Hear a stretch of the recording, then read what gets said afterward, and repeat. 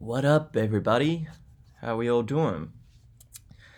Minor note, apologies for the lack of content. I think the last time was a couple of weeks ago since I've posted a podcast. So, reasoning of that is I've been lazy and being in the moment while I've been traveling. So, hopefully that'll be a thing of the past and I'll try and do it on a weekly basis like I promised to. Right, what have I been up to? So, I think last time I posted, I was in Buenos Aires, so I spent a week there and then I made my way south to the Patagonia region of Argentina and spent a few days in two towns called El Calafate and El Chalton. Did some awesome hikes there, hiked some glaciers, hiked some really cool trails, and it was out of this world, like unbelievable. And then I made my way north to Mendoza, and I'm here as we speak, so it should be fun. And my thought for the day will be related to this episode, and that'll be creating your own identity and ignoring the social norms. So when I say social, I mean society norms. And what I mean by that is, when growing up, how many times were you told, like, you got to do it this way? Like, example, make sure you get that job that pays so well, and make sure you buy that car, and make sure you buy that house, and make sure you buy all these materialistic items that you don't need. And I think it's important that you are an individual free thinker. You don't have to do what society wants you to do. You don't have to buy that car. You don't have to buy that house. You can chase what you really want to do. If you want to go be a car salesman, or if you want to, be a life coach. If you want to go in a jungle and just want to knit some jumpers for some kids or something like that, I think it's important to mention that, like I see so many unfulfilled people that just hate their lives because they're just so miserable. And I was guilty of that, like when I was in my old job, like it was such a good job, but I just felt comfortable and unfulfilled. So I decided, why not? I'm just going to go traveling and do this podcast because that's what I want to do. And I'm not saying it's the answer, I'm not saying you should do it this way or that way. But all I'm saying is maybe, don't let people influence your lives. And it's so funny when people try to give advice and half of them haven't even been in that situation. I think it's hilarious. So I'm not saying it's an easy path, do not get me wrong, but it's, I think the hardest path is the path that makes you grow the most. I think that's important for everyone to know. And that brings me to my next guest, Joel. And Joel is a life coach and a personal trainer at the independent gym in SMA, and such great things what they're doing over there. Shout out to them. And Joel's a classic example of following his dreams and ignoring what society wants him to do.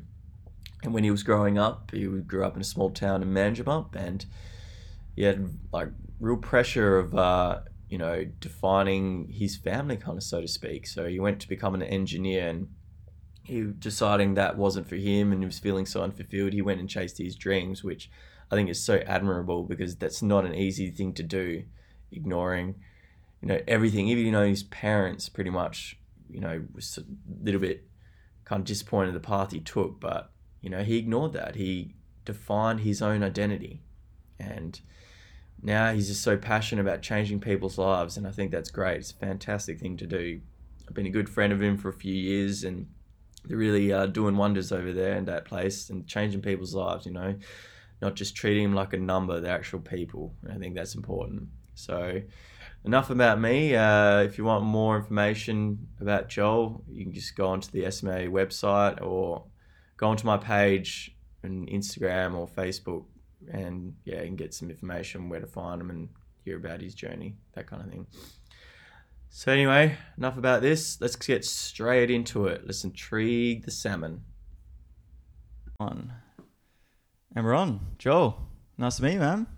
Nice to meet you for the very first time. It is. Likewise. Hello, my audience. Let's not bullshit, eh? How long have we known each other now? 2 or 3 Yeah, something like that. years. Sounds Yeah, about it was right. like sporadic conversations on the gym floor about crazy things. Bit of a journey, wasn't it? Yeah. Yeah, let's talk about the journey. Your journey or my journey? Let's go yours, man. This is all about you. Let's start off growing up. Tell me about you, how you grew up and all that kind of stuff. Okay, so like, just to preface storytelling, I always believe like the story that we tell ourselves is how we've kind of learned to interpret it to create our own identity. So like, the way I retell this could be completely different to how like my parents saw it, my friends saw it, whatever. But like, the way you see it is how that defines you. Do you know what I mean? So like, Definitely. I grew up in a small town, and I've always been like quite an open thinker and think differently. So I never felt like I fit in there, and I always just felt like being stuck in this little backward area wasn't fun, and it wasn't. What was the small town? Manjimup down south, so 3.5 hours south of Perth. Just give people a rough idea. What the population we're talking about here? Maybe 5,000 or 10,000, but like, okay. Like there was one pub where everyone would go on a Friday night and fight each other. It was like everyone would just drink alcohol and play footy. That was like the main, and that for me, I was like, man, they're both so lame. Like, I don't want to do this. Yeah, so definitely. I felt like I didn't fit in because I wasn't that, but that disgusted me. So I was just like, this town's lame. Yeah. So growing up, man, how was school? Went to primary school, obviously there, and high school. What were they like? Actually, I destroyed school in the sense that I was always really intelligent and I was always praised for that. So I did get a lot of satisfaction out of school, but I always went to like the lame school of the town, which is like the small school. So like even at like inter-school carnivals, we would rock up and there was like so many less of us and would always lose because we were just this small little Catholic school. Yeah. So it was like, in terms of how the small town saw it, and like I don't know if anyone's been in a small town before, but like everyone just has opinions on everything because everyone knows everyone. So like as far as like the collective small town judgment, like Keenan was the Keenan College, which is the private school I went to, was like the lame little school. And the reason I went there is because my mum was very religious and very proper, and she wouldn't see it any other way of me not having like a private school education, even though it was labeled as a private school. It had like worse stuff and it wasn't that great. It was just like this little segregated nugget of the town. Yeah. So family was religious. You went to a religious school. Yes. And what was that like growing up in a kind of religious kind of background? Well, from your parents' point of view, were you just pretty much as soon as you're growing up with it, that's just all you had to know, that kind of thing? Or was it more you don't like know a any choice? You don't know any different. No, it was never a choice, because it was never a choice for my parents. Like, and the way my mother sees it is like, it is the truth, because she was indoctrinated. Like if I backpedal to her life, in the small town where she grew up, the teachers were literally nuns, and they were like, it was so like regimented. They would say prayers every so often. So you get indoctrinated into when your mind's so malleable that it is the truth. And if you're of faith, you believe it to be the truth. So you don't have to give a choice of some of the truth. You're like, this is the truth. And that's how I was taught religion. But when you're a kid, you don't understand it. It's just boring and lame. So when we had like religious classes at school, we would just like mess around. When we had churches at school, like I'll get in trouble for laughing and messing around, because it was just like, maybe if they made religion fun for kids, it would be different, but they didn't care. They were just like repeating these really boring things that had no context to actually helping make people's lives better. So I think like there's probably some good stuff to it, but it was just like this mindless thing that I had to do. Yeah. What were the family dynamics like when growing up? Oh man. Yeah. Are you getting deep? Oh yeah.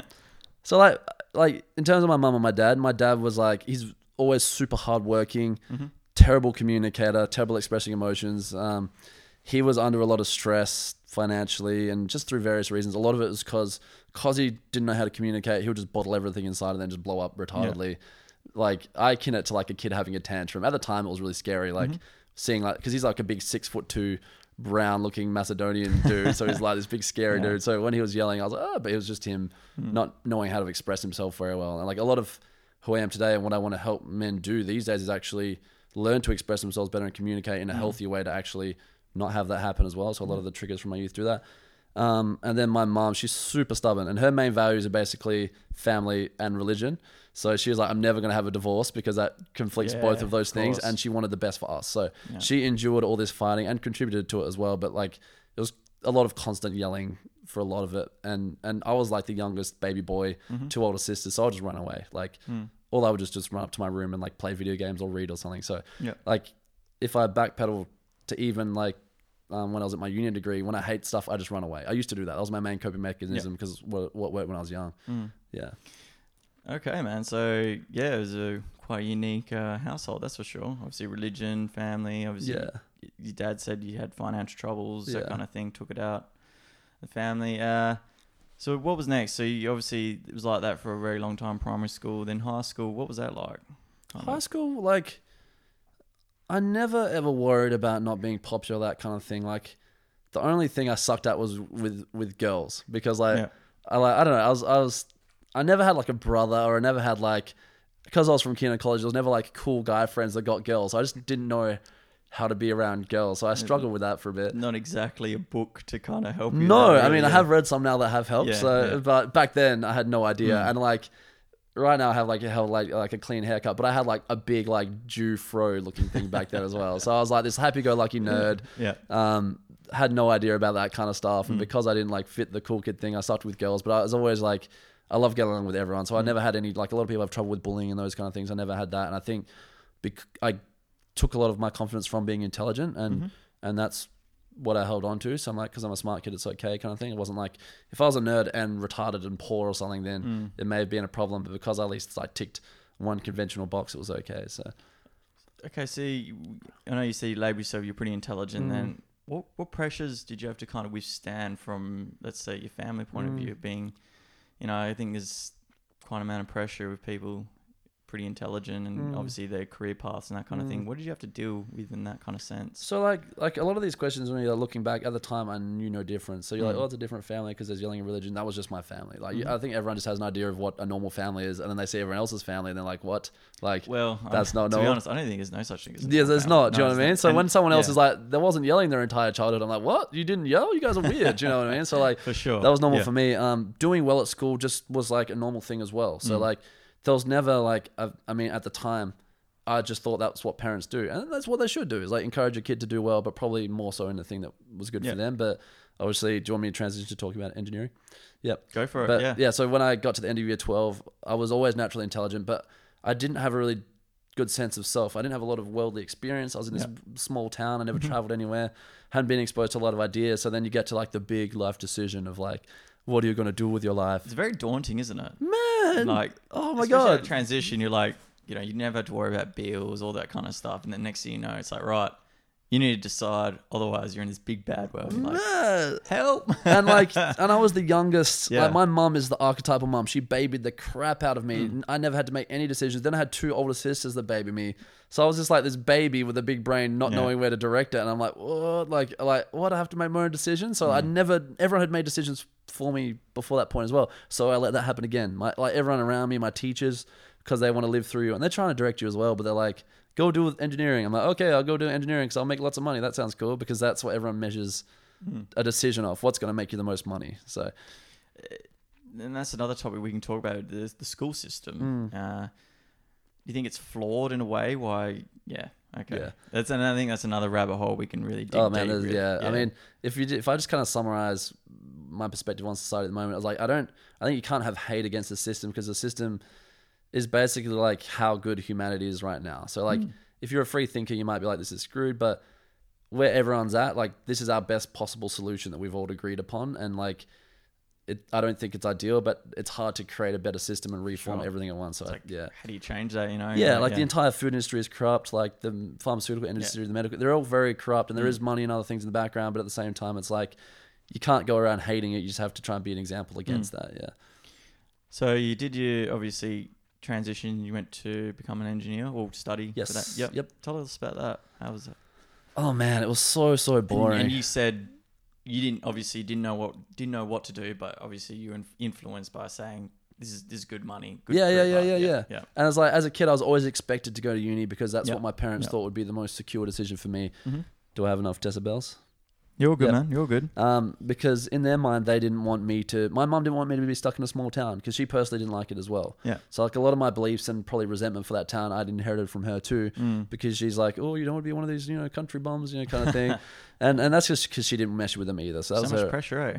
Well, it didn't feel... I didn't realize it was pressure because I was so emotionally unaware at the time. But like, if you look at photos of me, like my posture was like this little kind of hunched over, like Gollum-like creature, because I was like, like, who am I? Isn't it like having that kind of self-reflection on the past where it's just like, shit, I didn't even know it then, but like, yeah. And the problem is, and this is my problem as a coach, is trying to get people to be aware. Because as soon as you are aware, you're like, oh my God, then I can actually make a decision. But most people are so fearful of the pain that they're experiencing, which is the truth, Yeah. which is their emotions are actually trying to tell them, dude, this sucks, do something about it. Yeah. Most people are so fearful of that then they can't actually make a good decision. Yeah. So, and my view on a lot of people is we're living in this very like emotionally disconnected zombie-like state where we're just living for the sake of living because we don't want to admit to ourselves how shitty our life is, and and if we did, we wouldn't know what to do because we're too fearful. So For sure. I was in that mode for a long time. If we go back to engineering, it was just, I mean, it was really cool because I basically played video games all day. What were your like favorite video games? I played COD back in the day when everyone played of COD course. because my friends played COD. And I got to League of Legends. I don't know if you know what League of Legends Yeah, is. I'm familiar with that. Yeah, Yeah. lol, that was so good. I like So a normal kind of daily routine was pretty much study and game. Is that? It would be avoid going to uni. So like if I summarize like a semester of engineering, I would only go to the classes compulsory that I had to if I even went to them, and just cram before tests, and then like the 3 or 4 week period prior to exams, I'll disappear into a hole, study like 12 hours a day, and somehow manage to pass everything, and I'll do that all again. So I literally hardly went to uni throughout the semester, just played games the whole time. Luckily, I have a good brain that allowed me to do that, but I don't know how I did it, and I would like, it was painful. Yeah. It was so hard, yeah. So that first semester, pretty much just compulsory classes. First semester, no. So first semester, I tried to make friends and that kind of thing, but like, I don't know. There was just a lot of like wanky nerds at UWA, and that's probably it's because I came from a country town, and all these people are talking about all this money and all this stuff. I'm like, man, none of this matters. You know what I mean? Like, so I probably could have found my clique if I really wanted to, but because I was already a bit hesitant to do this thing, I wasn't passionate about it. I didn't really commit to wanting to make friends as well. Pretty big factors, is like your social group you didn't want to be with. Something you didn't want to study in. Yeah, it Like, just was shit. wow, Yeah. like that's just a shit time. Yeah, so I avoided it. Yeah, Like I yeah. did with all the other shit in my life. I was like, fuck that. I'm just going to play games. What were you thinking in your mind? Like, were you thinking, oh, this sucks, or just Yeah, the entire just wanna time. play games? Or? I hated it, and if I ever expressed it to my parents, they're like, "But you got to do this, or you're back at home working in the excavator." Because Yeah. my dad runs his own business, and Yeah. like, so Pump that more fear into you. yeah, and that was their only way of doing Yeah. it, because in their minds they would not want to be in that situation, so they thought they were creating an opportunity for me. So I appreciate that, but it was also like felt extremely controlling and like, ooh. It's hard, they didn't know any better. I suppose they got taught the same thing, Yeah. and that's like with everyone else's kind of parents for sure. Yeah. So gaming, studying. Gaming was sick, man. Like, I still love gaming to this day because I like anything where my mind can be like super active and like, it's like, I believe like a game or any sport, like any time when you have a confined set of rules or parameters that you have to play within, you get to meet a beautiful part of your mind. Like an artist who has without a canvas and colors, they wouldn't get to express that one thing. So like, as soon as you create like an intention or a confine on the mind, you actually get to see what your mind can do. So I always love games because within the game I could kick ass, and that was cool because I could meet that side of myself. And like, I'm sure there's a lot of guys listening or anyone in general who has their thing, and in their thing they're a badass, and like, it's not the thing that makes you that. It's just like it was the perfect opportunity for you to see that part of yourself. So gaming allowed me to see that part of myself. So you contribute gaming as something to like allowed you to express yourself. Yeah, massively. Yeah, okay. and like do cool shit. You know, like no one knows the game, so it's hard to describe. But you'd be able to do some hectic stuff in that game, and be like, damn, that was sick. You know, So it's like I was actually living in the game. maybe that was like your release to. It was me actually trying to live. Like, it was like, this life is cool. There's stuff happening. Yeah. Like, I'm doing things. I'm seeing progression. Like, a lot of the attributes that I have in my life now are kind of like, instead of trying to get it through something that's not as tangible, I'm doing it in real life. Okay. So you did. How long was the study? 4 years. So was it? 4 years. Yeah. 4 years. So tell us about the journey throughout the whole. Anything that kind of stands out in that 4 years until you obviously transition to finding your passion. Yes. Yeah. Very good question. Yeah. So a couple years in, because I was like an insecure nerd, I was like, my sister joined a gym and she was getting a little bit fit. So I'm like, screw it, I'm going to join the gym. So I joined the gym. I had no idea what to do or anything, but What were your main reasons for joining? purely for confidence for girls. Yeah. Like nothing deeper Just than wanted that. to look good. Yeah, wanting to look good, because I thought if I looked good, then girls would like me, because I was lonely. Like, Yeah. I think there's nothing wrong with looking good. That's for sure. yeah, and I realize now that there's like attraction is based off so many other things, which is purely self-confidence. Like, you don't have to have a jacked body to love yourself, to give out an aura of like, this is me. But at the time, that's all I knew. Let's try and paint a picture here. I like to Yep. visual guy. Let's Yep. try and describe yourself when you joined that gym. Like, were you real skinny? Like, kind of. I was kind of long hair. almost skinny fat, like a little bit skinny fat. yeah. So like, I was never ever skinny, but just from sitting around playing games and eating chocolate, my cheeks were a little bit chubbier, and I had a little bit of a tummy, and like had like this long curly, this like lame hair. Yep. So like just my outward expression showed even that was not representative of me like being me. Do you know what I mean? Or me wanting to connect with people, because if I put effort in, that's a symbol of me wanting to connect. So like, yeah, I just was like, I looked like a lame kind of average nerd. Okay. That's how I saw myself as well at the time. Yeah. What kind of clothes?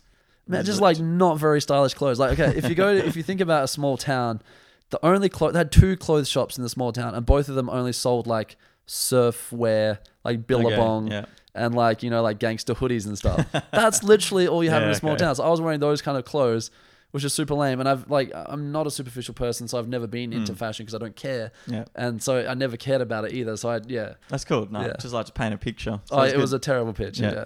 Okay, so you joined the gym. Yes. Tell me next, what happened? It was the first thing that I actually loved. So other than gaming, gymming was the first thing I found a passion for. What was that like, going to a gym? I loved it. Like it was always straight away, because I know a lot of people find it daunting the first time. I think parts of it potentially, like there was always, you know, that fear of judgment, I guess a lot of people have when they first start the gym, but I wanted more to go hard and enjoy it. And I had a few friends that signed up with me as well that helped a lot. Okay, so it was more like a bro sesh. I would be there with my bros doing things. But even when I was there by myself, I loved it so much that I wasn't really concerned about what was going on. Yeah. And then actually that was the first time like that I saw I could change who I was as well. Like just through pure effort. I think a lot of people have gymmed will see this. Is like through effort you can see a quite immediate result, and like it's a really nice metaphor for life. Like you actually realize like if I pour energy into something, I can get something back from it. And fortunately, the gym also gives you confidence, and you literally get stronger and you get belief in yourself and all these other things. So compelled, like I was getting good feelings from it. I was seeing myself transform, but I also just loved it for some reason. Like I'd never had that with many things. Maybe like when I was a kid, like, you know, like mythology, and I liked like Roman empires and those nerdy things from games and stuff. But this was the first thing I was like, man, this is cool. So I'd like go home at night and read about, you know, just how to build muscle, stretching, just all that kind of stuff. Like no matter what, just to learn about it. So it sounds like something just clicked. Yes. Yes. And cool. It felt good and it felt right. What did that feel like?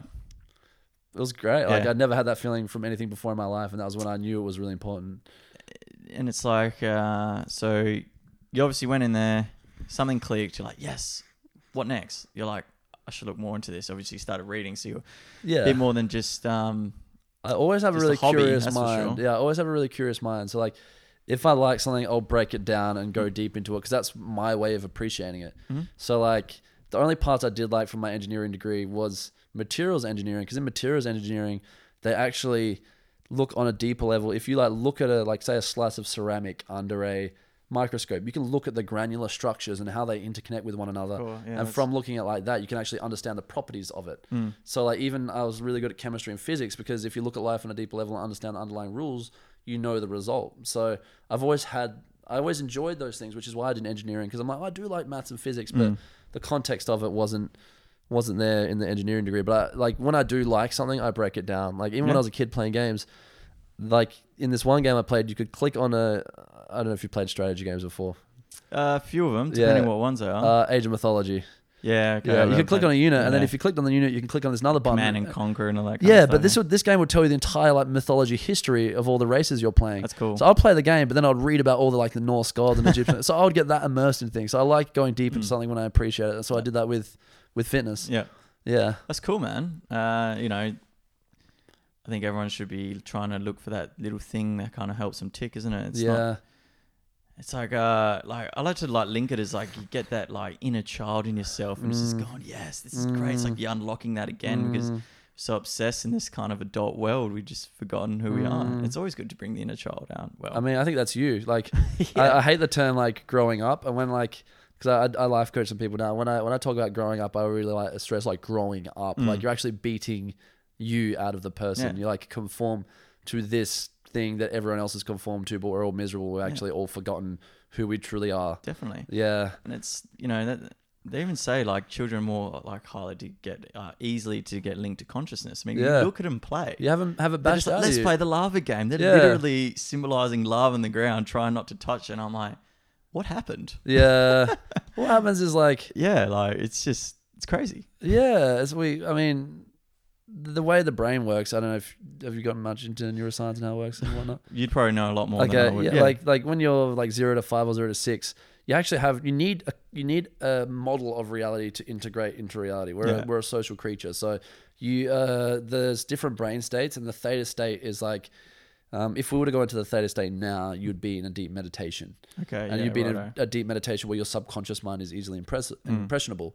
So like if I was trying to change who I am now, like hypnosis, they actually lull you into a theta state and they place suggestions into your subconscious mind. From the age of 0 to 5 or 6, you sit in the theta state. And the purpose of that is so your mind can understand a model of reality, so you can integrate into that. Because we're a social creature, you need to integrate into that reality. Unfortunately, the current model most people's holding on to hasn't considered emotional intelligence or what feels right to us, because a lot of how society was built was post-depression from a war, was industrial revolution to survive. Everything was very survival orientated, not thriving emotionally, because they kind of become two distinct different things. So most people are trying to impress those beliefs onto you, and you adopt that. And if you didn't adopt that, you wouldn't fit in and you wouldn't survive. So that's why we all get it trained out of us. And then you're actually doing the wrong thing by not doing that, because you're not fitting in with the herd. So it becomes hard for people to reawaken that. That makes sense. Yeah. Yeah. Okay. That's cool. Yeah. Nicely said. But yeah, that was me like meeting one part of my inner child, because I'd never been into fitness that whole time. So it was like, wow, like I find what, like, again, different things you do bring out different parts of yourself. So like I met a really cool part of myself that I liked at that time. So I went further into that. Cool, man. So after that, you obviously started like working out. When did you decide to pursue on it? I mean, if we fast forward to the end of my degree, I ended up reluctantly finishing my degree. Yeah. And how did that feel like, by the way? A relief, man. It was just shit. Just like, yes, it's done. Not like, yeah, I've achieved something. For me, it was like, this actually symbolizes me being a fearful pussy and not actually being myself. Yeah. And me. So that's what it symbolized to me. So when it was done, I was like, thank God. But I also didn't have enough reason or courage to break that. Do you know what I mean? Like, there was nothing big enough for me to face my fears, and there's no clarity or direction for me during that degree. So I just finished it because I'm like, what else do I do? Yeah. But when I got towards the end of it, I'm like, man, surely I shouldn't do this for the rest of my life. And I was teetering on the idea of doing training or something like that. But it was, you know, I might mention in conversation, oh, you might do PT. It was not like I am going to do PT.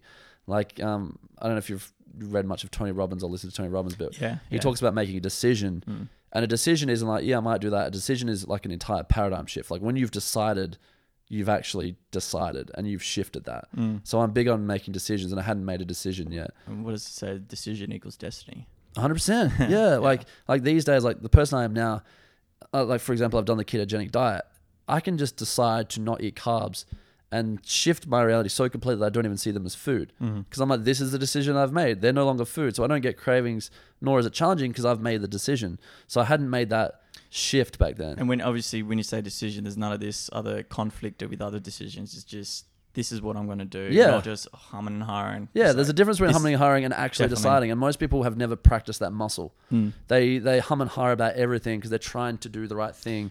I love how Jordan Peterson quotes it. It's like when you're making a decision, it's like you got these like entities in your head. So they're like two entities, and it's like they battle each other. And it's of course the bigger one beats the other one. It's a good analogy that is. Yes, and when you say two, there's actually like at any moment there's hundreds of like subconscious thought streams that all have their own motivational desire, and the biggest one wins out. Yeah. And like a lot of the motivational techniques I use with my clients is actually to grow those entities, the ones that are more beneficial to them, that serve them their deepest needs, to overcome the other ones. Yeah. So that's cool. But where were we? So you made a decision. Oh yeah, I hadn't made a decision yet. You haven't, but we're on talking about decisions. Okay, yeah. So then I hurt my shoulder at the end of my degree. What happened in your shoulder? So I was in my little backyard gym where I like to jam out. It's where my friends and I had bro sessions. So it was a little tear slides down my cheek thinking about those bro sessions. And I was pressing some dumbbells. The collar slipped off. The plates on the dumbbell were going to slide towards my face, and I was like, "Oh my god!" And what word did you use for it? The tunnel vision. Cognitive tunnel. A cognitive tunnel formed in which all space and time morphed into me trying to prevent this plate crushing my face. And that was with my left shoulder. So in the meantime, I was not actually paying attention to the fact I was holding like a 30 kilo dumbbell in my right shoulder. And then my right shoulder went, and I heard an audible sound. And I was like, no, because like that was my main passion. So it was like, Imagine like if your main passion is sprinting and someone chops your legs off. It was that kind of feeling. Yeah, do you know what I mean? imagine. What damage was done to it? It was only a partial tear of one of my rotator cuffs. So, but like physically speaking, I couldn't train, which was like my joy, and I couldn't work as well. And I was in like a lot of pain, and I was at the point in my life where I'm like, what the hell am I going to do with my life? So all of these things kind of coincided at the same time, which actually created like a really good situation for me to want to explore more about life. So I'd always been, because I was intellectual, I like to read, but I'd never read self-help or spiritual texts or anything woo-woo. But I don't know where I got the idea from, but I had a tablet at the time, and you can illegally download PDFs on it because I was a poor student. I never paid for anything. And I like managed to find sites where I could download all these self-help books. And I started just going balls deep, for the lack of a better term, into these practices. And actually I became addicted to it because I just saw my mind expanding in front of my face. And that was like the first time when I actually realized that you can shift your mind. So I'd seen my body, I saw how you can change your body and change your identity through training. But then I realized there's a process to changing your mind as well. And that's actually, through that process, gave me the belief within myself that it is possible to pursue a life that's not out of expectation and fear from my parents, to actually do what was right to me. So it was a good self-reflection time, really. Sounds like a lot of self-reflection time. I was like normally I'd go down south and work over the summer. I was just by myself, reading and vegging out, and obviously gaming in there as well. But like a lot of times just exploring who I was, because I never really had that. Like I was always derived my identity from my family or what I was doing. I never like had a super certain sense of like, what does Joel want? Like, how do I care for Joel? So that's what I started looking into.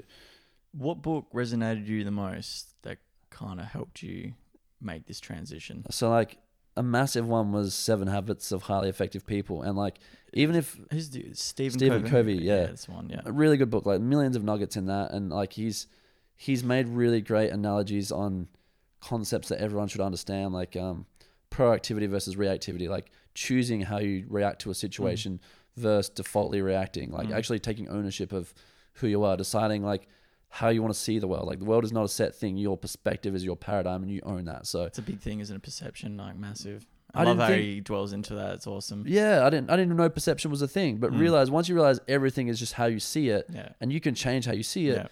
Man, I could be living the quote unquote worst life to everyone else, but if it feels good to me and it sees good to me, I don't care, because I've developed a paradigm that supports me. So that's what I started getting into. Those principles really resonate with me. The other one was The Magic of Thinking Big, and it was about positive thought, but just how to think a little bit more deeply and realize that like big action comes from big thinking as well. So if you can't kind of get into your imagination, like you said, with children, they can still be creative. If you can't see something in your imagination or creation, you can't bring it to life. Like one quote I use with a lot of adults who've lost their imagination is like, literally every single thing that's being created around us was once a thought, which was once from the imagination. So the imagination, we kill that in society, but it's actually what gives birth to society. It's what makes us human, and it's what makes us see beyond what's in front of us and think of more. Do you know what I mean? Like, it's crazy when you say it like that, isn't it? Man, like, it's true. Like, how did Thomas Edison think of a light bulb when it didn't exist? You know, like a lot of, and I've researched a lot about this, but a lot of inventors would actually go into a meditative state and be inspired. And when you say inspired comes from the term in spirit. So they're actually getting a guidance from their own, whether you call it universal consciousness or their own deeper self. When you remove the ego and actually get into a meditative state, you can gain these things. So I think a lot of people have lost access to their inspirational guidance system, and that's why they're not themselves. Why do you think that is? Because we haven't been nurtured to understand that that's the thing that we should use. So we get given a sense of a sort of like a bunch of tools that aren't very good tools. Like everything you're taught at school, they're all the things you're taught. You're not taught how to listen to, what do I actually want? What feels right to me? How do I communicate with people? How do I make that a reality? How do I think constructively? We're not taught those things. We're taught back to school. We're taught zombies. We're taught how to be zombies and how to regurgitate information, sit at a desk. No animal sits there listening to mindless crap in an artificial environment several hours a day. It's even like, intelligence is based on this kind of grading system where they're saying, everyone's intelligent in their own different way. It doesn't have to be logically. It can be people through hands, people through art, people through. And it shouldn't be measured even. It's so bad, man. I remember how toxic it was. It's like you weren't intelligent if you didn't get the grades. Yeah. And it's pretty bad. It's like a pretty bad effect on the actual child Well, itself. yeah, because like a lot of my clients I work with, I'm trying to get them to develop self-love, and unconditional love is like you don't need to meet a condition Yeah. to feel worthy, because like you are you. Like, and this is a statement I use with a lot of my clients. Like, the person you are right now, you got to get used to that. Yeah. Because you might have a sense of who you want to be in the future, but moment to moment, you're that person. So even if you're messed up, even if you're fucked up, you have to accept that, because that is you in that moment. And then once you actually do that, you learn to love that guy. Yeah. Like, if you look at it from a third person, if there's this person suffering, you don't judge them and shame them. You would accept them and hug them and like love them for that and try and understand them. But most people don't turn that onto themselves. It's unfortunate, isn't it? Hopefully, I have faith. Oh no, there's massive phase, man. I see it all the time. Like, I just hope, it can change. It I just can. have faith. yeah, no, it can. Yeah. 100% it can. Like, I've changed hundreds of people's lives already just through personal training, but now through life coaching. Even like, I've got one lady who, she has bipolar. I'm not going to mention names or anything, but in 2 sessions with her, she's made massive emotional leaps that drugs and traditional therapies, like, you know, like psyching and Western squinking, kinda, whatever you call it. Definitely. None of that has shifted her at all, because no one's actually tried to relate to her and help her understand the emotional and belief orientated problems that she has in her mind. And just like, I say just me, because I'm just a random guy who's really enthused about this and read a lot of books and just reflected upon myself without even having a life coach yet. Just in these initial sessions, I've already shifted people so much. So there's people well ahead of me, and there's people who refine this more, who can create massive shifts. So it is possible. And I think people are leaning towards it now because the information's out there, and there are people out there like yourself giving people a voice to express this kind of stuff. So it's going to happen. You got to remember, like, that thing we have in our heads, so powerful. Man, like, because most people aren't happy. Yeah. Most people aren't happy. So I need to remind myself, like, if I'm ever struggling with trying to, because I pay like $100, it costs $100 an hour to talk to me. So like, but I need to remind myself, I hold the, like, basically the conceptual understanding of happiness in my mind. So when people talk to me, I'm just expressing what a happy, healthy mind is like. And that is worth no amount, because people spend their entire life trying to pursue that. So anyone who has some sort of happiness, that is value. You need to get that out there, because most people are looking for that. Yeah. I mean, on the subject of happiness, isn't it? It's, do you think that's what everyone's trying to achieve? Deep down, yeah. Like, I mean, if you... Yeah, do you think that's like the meaning of life, perhaps? Or? I don't think life has a meaning. Yeah. I mean, if it did, it would be to listen to what feels right to you, because that's the only true north that everyone has, in my opinion. But yeah, okay, let's skip that. Then more to, do you think everyone's just trying to achieve happiness? I think, I mean, if you look at, again, the biology of the brain, we're wired to avoid pain, because pain meant something was threatening, or pain meant something was going to, basically threaten our survival. And then we would chase pleasure, because pleasure, I think dopamine, okay? You get a dopamine hit when you have sex. You get a dopamine hit when you have food. Dopamine is basically the chemical of even motivation. So when you crave something or long for something, you're already getting dopamine. When you get it, you get the big hit. So we're basically on a deeper level wired to avoid things that are painful and chase pleasurable things. They're like kind of deeper, they're kind of more shallow emotions in the sense of a human being. I think we have like both biology kind of combining with a soul, if that makes sense. So you have like intelligence, you have emotional guidance, and you have physiological guidance. And when you learn to not, I guess, listen as much to the reactive kind of pain pleasure thing, and listen to the deeper thing that gives you that deeper satisfaction, deeper emotion, I think that's the state that everyone wants. And they can recount memories of that, but they can't put it together. Do you know what I mean? Well said, man. Yeah. And that's another thing, people are going to know the difference between happiness and pleasure. Yes. Big differences. Yes. Like, you can go to a party, having a good time, you're not thinking, because it's like, yeah, this is great. But if you were alone by yourself in a room, are you truly happy? And it's like, people have this need to fill this void with sort of kind of materialistic items, trying to fill that kind of hole, but it's just this pleasure they're addicted to, which is not the actual true happiness. Why is that? I think a lot of it comes from the fact that our brain is designed not to use a lot of energy. So the way I describe that is like, say there's a kid, he sees an airplane flying across the sky, and he's like, oh my God, what is that? And then the kid's like, oh, that's a plane. The parent says that's a plane. The next time he sees it, there's going to be less awe, because he's labeled it. And once your brain has labeled something, it doesn't see it as important, because the way our brain's designed is to actually seek threats or seek new things. So everything that we do know, we're actually trying to not consciously think about it. We're trying to store that in our subconscious mind, so we don't have to think about it, so we can think about new things that come up. Because if you're consciously analyzing everything in this room in front of you, it takes a lot of brain power that you didn't once have. And we came from a time where we didn't have an abundance of energy or food. So our brain doesn't try to be consciously aware of things. And say, for example, I buy something and I really love it. Eventually, I don't get that anymore because I'm not consciously practicing appreciation for said thing. So I need a new thing to give me a temporary window of appreciation. It's the appreciation that we're feeling. It's not the thing.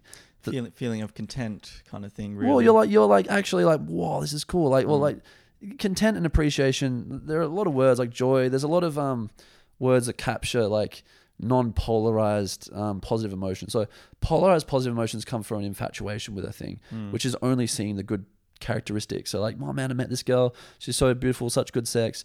You get this really strong idea, but then you don't see the bad points and don't see the wholeness of it.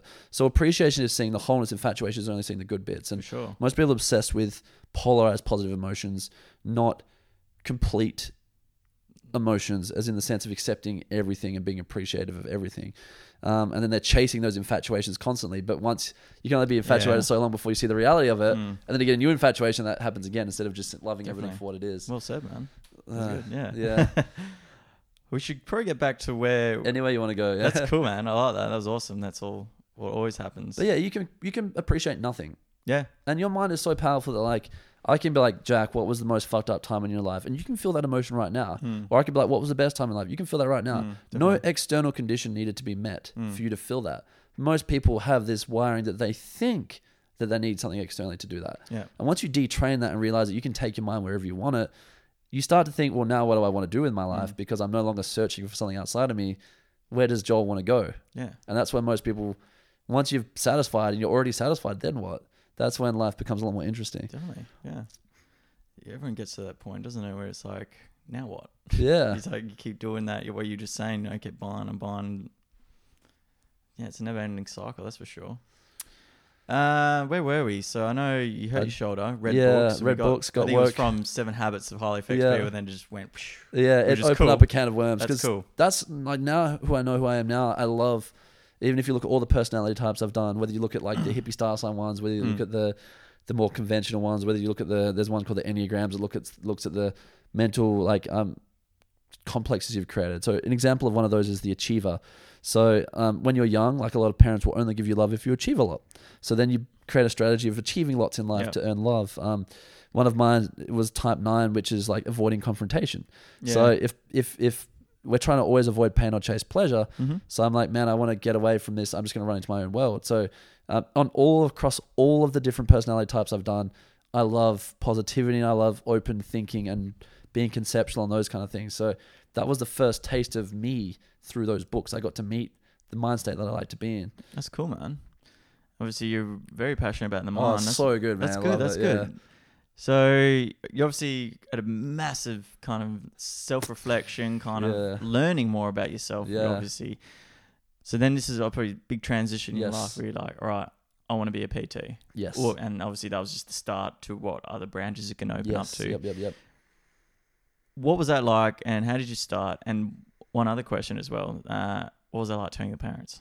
Yeah, so like the main decision-making filter I'd use up until that point was, will this make my parents happy or my family happy? Because I was the baby boy. You know, I'd never made decisions for myself. And my mom loved me so much and gave so much that I wanted to give back too, you know? Like you had this kind of idea of love is reciprocation where it's not. Like if I give you something, I should not expect you to give it back. Yeah. But unfortunately, in my family dynamic, there was a lot of expectation for it to go both ways. Yeah. That's not unconditional love. That's conditional love. I'll love you if you meet my needs, which is possession and controlling. Yeah. But I didn't know any better at the time. But in my mind, the idea of going against my parents was the scariest thing ever because I'd never done it. Once you flex against fear and break it and you've done it, it's gone. Because Zig Ziglar, I don't know if you've heard his quote, fear is false, so F, evidence, E, appearing A, real. An actual acronym. False evidence appearing real. So it's just an idea in your mind that's not actually life-threatening. Fear was once an emotion designed to keep us alive. An imaginary situation or a concept that can't hurt you, your emotions running rampant, honest, it's not designed for that. Yeah. There's another tangent now. Sorry, I went on another tangent, but basically, like our brain as a human, we can't tell the difference between a thought and reality. So as a male, even a female, you think of someone sexy, you feel blood rushing to your genitalia. There's not actually a sexy person there, but your body doesn't know the difference. And unfortunately, when you think of an imaginary situation, it appears real, you get the same thing, but you're playing out something that's not actually happened. And even if it may happen, it doesn't mean it will happen the next time, the next time, the next time. So we get paralyzed by this thing that was once meant to protect us from a survival situation, now doesn't serve us and stops us from actually thriving. So I was trying to fight against that. Scary shit. But basically, the thing that shifted me was visualizing what it would be like if I continued down this path of engineering for another 20 years. And I just visualized that guy just ruined and wrecked. And I lived it. And it just made me... That was a moment where I felt depressed. That's a pretty important technique, I reckon, visualization technique. I know Jeff Bezos, owner of Amazon, he did the exact same thing. Kind of was in his office and was like, pretty much either start his own business or stay in this... And I think that's what he said. He was like, if I'm there at 80 years old, I'm going to regret this decision kind of thing. And I think it's powerful, man. Visualization is the only way for you to like take your mind into a hypothetical and be like, how would I feel here? So if I'm like, say you're trying to make a decision that you think's right for you, you can't look at the rational things because you can make any rational argument for anything. You know what I mean? But if you were living that, how would you feel? And your brain is smart enough to give you instantaneous feedback. And then that's the feedback for you to know, well, this is good for me. Do you know what I mean? So if you're imagining a situation, it feels right, go for it. That's what it's there Intuition. for. Yes, but it's more than that. It just knows because like, oh, that would be cool. You know, that would be cool. So yeah, had the depressive thoughts. Okay, Is also important not to dwell into it too much. It depends. You don't want to be stuck in la la land. Yeah, there's always a like. That's important kind of talk about. Yeah, for sure. So if you're going into a visualization, it is then important to act upon that feeling. Okay. So say, for example, I want to become a life coach and a speaker on stage. In the mornings, I'll visualize myself in front of an audience sharing amazing information. I hold on to that feeling and then I behave from that state. So if I'll behave like that guy, because that's how you create a personality. And that's the process. You don't live in your head. You take hold of how it should feel, behave in that way, and that's it. So if you want to be more confident, imagine you just socializing with people. Oh, that feels easy. Hold on to that easy feeling. If you feel resistance come up and interrupt that, return back to the feeling. That's all you have to do. Do you still practice those? Every morning. Okay, cool. Yeah, every morning. So every morning I'll get up. I like having my own time before work. I love serving people, but I feel like I need to recharge my own batteries and reorientate my mind. Well, you can't pour from an empty cup. No, so I love every morning. I'll do some journaling. I'll expose myself to some reading or listen to something. What do you? Let's go to journaling. Yes. Are you just journaling like gratitude, or is it more along the lines I'm going from a book at the moment called 40 Days of Power. Okay. And it's actually a process from this guy who I heard him from another podcast, as you do. It's like going on a YouTube tangent, podcast to podcast to podcast. Like, oh, the reason I liked him is because he had a lot of ideas that I've already pondered over and tried to make it reality, but he systemized it. So he systemized a process of breaking emotional holding patterns and beliefs and then taking that into a journaling process to break them apart, to get rid of them. So this has been massive for me. And I don't do it religiously every morning. When I feel the need to do it, I'll get into it. If I've done something and I'm energized for 2 weeks after that, I'm not going to have to try and work on myself more. I'm going to enjoy the fruits of that discovery and live that out. You know what I mean? A lot of people will read a self-help book that don't action it. Yeah, that's a big What are you doing? thing. It's untapped potential energy that's not being utilized. Giving this information, but you're not implementing yourself. Yeah. To me, I find that as like a waste of time. It is. The book. What's the point of doing it? Yeah. You're trying to fap your own intelligent ego or what? Definitely. Or you're trying to change yourself. Like, the biggest thing from all my self-help books was like I actioned everything. It was like a little project with myself. Like, one big thing that changed me as a person was a body language book, because your body language is how you express yourself emotionally. And if you look at us as a creature, we found skeletons 200,000 years ago, Homo sapiens. We've had language maybe pre-agriculture 15,000 years. 185,000 years we didn't communicate with words. We communicated purely through body language and tone. So your body language intrinsically shows you how you're feeling, because as creatures we would need to show that to other animals. So when I read that and actually understood that on a deeper level, I started to pay attention to my own body language as a form of emotional awareness. So I took something so simple and then used it to train myself to be happy, because I'm like, man, why am I closing up here? If I wanted to be happy, I would be open here and accept this situation. I basically saw, if people don't understand, closed body language is you're hiding yourself away from a protective mechanism. So say, for example, even if you cross your legs, you're covering a sensitive area, your genitalia, which is not even sexual expression, it's emotional expression. We move through the hips and stuff. If you cross your arms, you're covering your heart, which is another form of emotional expression. Breaking eye contact, looking away, looking down, all these kinds of things. We do that all the time because we don't feel comfortable. But why shouldn't we feel comfortable all the time? And that was a question I asked myself, and I trained myself to be comfortable all the time. So that was through actioning just one thing from one book. Do you know what I mean? Be comfortable with uncomfortable. Yeah, because uncomfortable is just an idea. It's just, you can't, not everything's known or certain or controllable. So get used to it. Yeah, definitely. Well said, man. We ventured off again. It's fine. It's fine. I love this. I love it when it happens. Let's go back to, okay, so you want to become PT? Yes, okay. And facing the parents. That's the one. Yeah. Yes, okay. So obviously facing one of our fears. Yeah, so which is big. To face a fear, you need a greater reason to beat that. Yeah. Do you know what I mean? So like, I'm using an analogy. A mum is not going to jump in front of a bullet for a pumpkin. She has no meaning or no reason or no emotional attachment. She will jump in front of a bullet for a kid. So you need enough emotional reason or meaning to overcome something painful. Otherwise, it's irrational for you to expose yourself to that pain. But if there's a greater pleasure pulling you towards it or a greater pain pushing you forwards, you'll overcome it. And that's what I lived through in that moment. I'm like, this hurts so damn much that I'm going to face my parents because fuck that. And that's what I did. And then that was the moment where I was like, oh, I'm me. I had like this big weight lifted off my chest. And I actually was like, oh, wow, now that that's not there, what am I going to do with my life? How did that go down? I mean, it's kind of how I expected it. Whether I manifested that or not, I don't know. But they were disappointed. They were concerned. They were like, why the hell are you doing that? Like, for people who don't realize PT compared to engineering, 90-something% of PTs fail in their first year. It's something that people like, oh, I got fit in 6 weeks. I'm going to go train people. It's not seen as like this lucrative thing. But for me, it was so much more than that because I knew I could transform people's lives through that. And then, and also there's a lot of them just aspect for money. You actually cared about transforming people's lives, man. Yeah, for sure. Yeah. There's a big thing, care. I really, I want people to grow because I've seen that transform myself and bring my life to life. And I want other people to, I think everyone has a deep right to deserve that. So that's why I share my message. Isn't it funny? I bet a lot of people say, oh, Joel, thanks for that. And you'll be like, whoa. I should be thanking you. Yes. It goes in a two-way street. Yes, every time. Everyone thinks I've done them a favor, but like, I always get enough just as satisfaction as what you give to me or what's seeing your results. Well, this is, so treat this conversation as an example. You're giving me the opportunity to express myself. So you're allowing me to bring out a version of me. So you're doing that service to me. So when I have a conversation with someone's thanking me, I'm like, no, thank you for letting me express myself. It's always a win-win. And if you build your life around win-wins, it's awesome. So that's a great point. Yeah.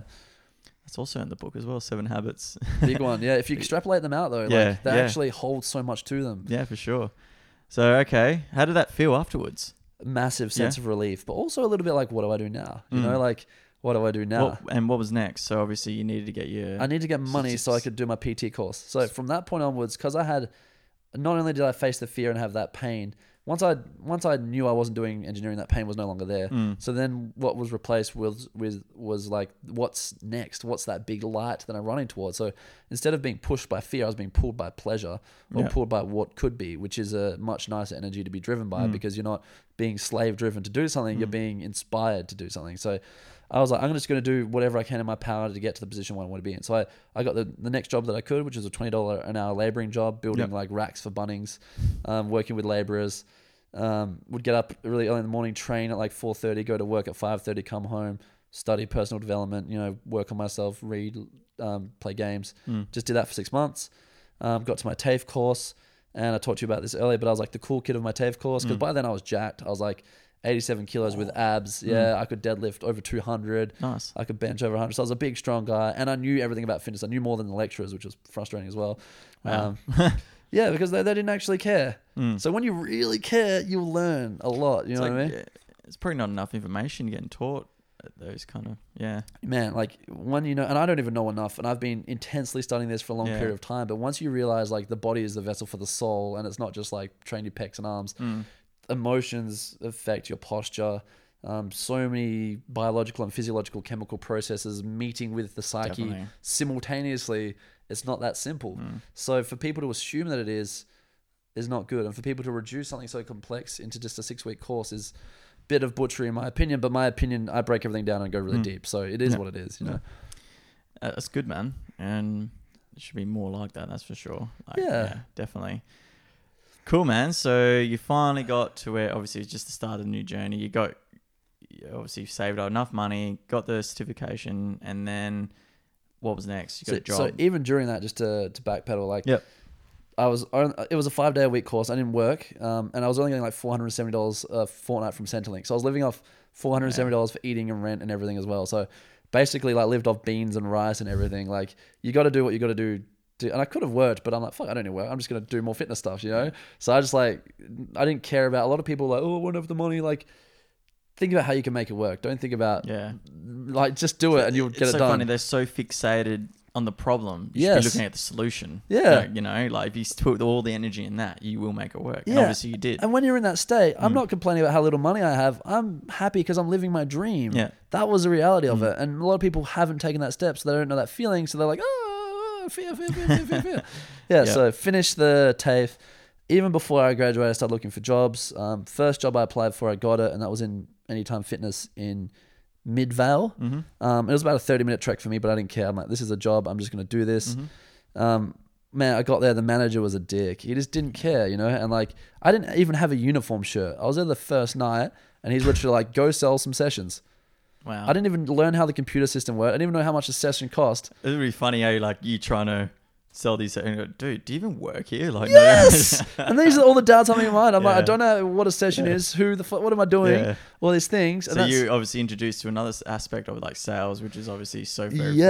Yes. And a lot of people have negative connotations around sales, not realizing that like sales is purely, if you're doing heart-centered sales, is purely you're just trying to explain what the best possible solution is for that individual from where you stand. No ego involved. If you're thinking, like I tell people, if they're thinking about the money aspect, they're thinking about earning money from you. They're not thinking about serving you. So if I'm trying to explain to you like this is the best option, I'm not caring about price at all. And then I just tell you from the heart. And it took me a long time to understand that, because at first I'm like, oh, like someone's charging me $60 an hour for this shit. That's a lot of money when you first start. You know what I mean? I'm like, oh. And all these other things went in place. It was a gym I'd never been to. So if anyone's ever signed up to a gym they've never been to, and then they're asked to sell something to the regulars, they were more regular than me. I was just some random dude, you know what I mean? So it was a very scary little period there. To be honest, I think it was good for you. It was great. It made me grow so much. Yeah, when you look back at it, it's like so funny. It's just like you were just thrown into there like, okay. Yeah, and I had to learn and grow. And because I had that desire to want to build that life, I had no other choice than to become good at socializing, to gain confidence, to learn how to engage with people, and just to connect with people as quickly and as easily as possible. Do you know what I mean? And become really good at what I did, because if I become amazing at what I do, I will not have any doubt in my mind of offering my service. I actually want to share that with people. That's good, so I gained so much growth from that. Oh, that's good. So anytime, obviously thrown into this foreign world where it's like, shit, sink or swim. What were the challenges? Because you said you worked for 2-3 year period. I remember you were saying, what were the challenges? 2 years, yeah. Obviously, the ones you told just then. What are the other challenges and obstacles you had to face? Well, first of all, it was like just learning to like break the ice, and just like, because I was also quite insecure at the time. So like about myself, and this is where a lot of in a lot of mindfulness practices is like, the voice inside your head is not a mind reader. So when I was insecure, I explained to you the mental landscape of my insecure mind. If I didn't like my nose or something, when someone's looking at me, I'd be like, oh man, they must be looking at my nose. That's what my mind was saying. But that is insanity. So I don't actually know what they're looking like, nor can I control that, nor should I care. It's so funny when you get so obsessed about your own insecurities, other people aren't even looking at them, mate. No. Like, But so the place I was in when I first got to Anytime, I had all this doubt running through my mind. So I had to learn to... I think a lot of people can associate with that, man. Everyone has that, because everyone has these things that they hate in themselves, which is just an idea. Like, what is a perfect nose? What is a perfect anything? Yeah. You are you. You have to accept that. That's the reality of it. Yeah, love it for what it is, not because, I love it because of X. No, love it because it is. Yeah. Like, if you see a little baby running around, you know, like, I love that baby because he's running really well. Like, that baby's cute because he's them. They're just expressing themselves. So we need to learn to love that in myself. So I went through a big process of learning to not judge myself and gain true confidence in who I was, not false confidence. Not like I meet X standard, therefore I should be confident. No, like, this is Joel. Like, let's accept this guy. It's powerful, man. That was a big lesson first, because until I could get into that energy and that state, I couldn't sell. And then I also became super jacked and sexy as shit. That was awesome as well. And that made me learn a lot about the ego of appearance, because when I did meet my partner in that gym, she didn't even notice it, which was amazing, because she just noticed me. And that was great, because I'd been working so hard for this body that didn't matter. So I went through a period of actually like deconstructing and rebuilding my ego after that, because I'm like, why is my training if appearance doesn't matter? But there was deeper stuff to it. Yep. But working with people that I didn't resonate with was hard at first, because now I can pick and choose my clients. If someone wants to work with me and I feel like we're a fit, I'm like, cool, I'd love to work with you. I'm not scraping the barrel choosing anyone. So back then I would have to take on anyone because I need to eat. So I'd have these closed-minded people who didn't want to listen to the things that I had to say, who didn't want actual help. And I was like, what the hell do I do? Do you know what I mean? So I was working with really challenging people all the time. And then management didn't care. If you go in a big box gym, they're money-making machines. They're not like trying to nurture their trainers, because trainers build the culture of the gym. And people are there to get results, and we're the facilitators of those results. They didn't really care about that. So it was just like a very big incongruency to what I thought this job may be and who I wanted to be, but also massive growth to try and patch those things as well as I could. Cool, man. So that and that's where I met the human salmon. And he was looking for answers, and now he has a podcast. Boom. Beautiful, wasn't it? Yeah, that was cool, man. And when that was, like you said, 2-3 years ago. Since I didn't even know what the hell I wanted to do. I remember I was in... You had a lot of money? You didn't know what you wanted? Mining job. Yeah. This is like... I thought this was meant to be the answer, and it was clearly not. Yeah. That's the kind of road that I imagined myself going down. You know? Yeah. It's powerful, isn't it? Yeah. Wow. I didn't even think of that until I actually self-reflected. That was good. Yeah. Which we just did. Cool, man. That was good. Well said. So the next step is probably to talk about SMA. Yes. Okay. So when I was at Anytime Fitness, I met two guys, Navar Poole and Josh Hardy. Yeah. I didn't know either of them really well, but they had this vision of opening up a gym 2 doors down, a functional fitness gym with no mirrors, no machines. It had a stage and a seminar room, and I'd always wanted to express my ideas. And they were like, hey, Joel, we're going to employ you to be our head coach without having to pay rent. So people who don't realize, as a trainer, you have to pay $250 up to $320 a week rent just to work at a gym. So they take that much of your money, plus they expect you to do like 5 to 10 hours of work within the gym before you even make your own money. Wow. So they're not trying to support the trainers. They're trying to make money from the trainers, although the trainers are the things that would make their businesses better. Really fucked up model, but that's the model. It's like the teaching thing. It's the model. Whereas these guys are like, here's the holy promised land, Joel. And I'm like, hell yeah. So SMA... It was a bit of a rocky period getting from Anytime to SMA, because legally I was not allowed to work at a gym within a 10K radius or take clients because they could sue me. But when they found out that I was leaving, they unlawfully fired me and broke the contract anyway, so it was okay. They broke Josh's contract as well. Josh was a member at Anytime. Yeah. Josh went to his best efforts to try to build a good relationship with these girls because we're in a different niche. Yeah. And they blew it up in his face and yelled at him. It was so immature, and that was just a sign of where they're at themselves, which we can't judge, but lol, it was so silly. Yeah. Cool. So obviously like-minded people attract like-minded people. That's what yes. Yeah. Yes. And obviously, what were you thinking coming up to that? Like, okay, this is a new gym.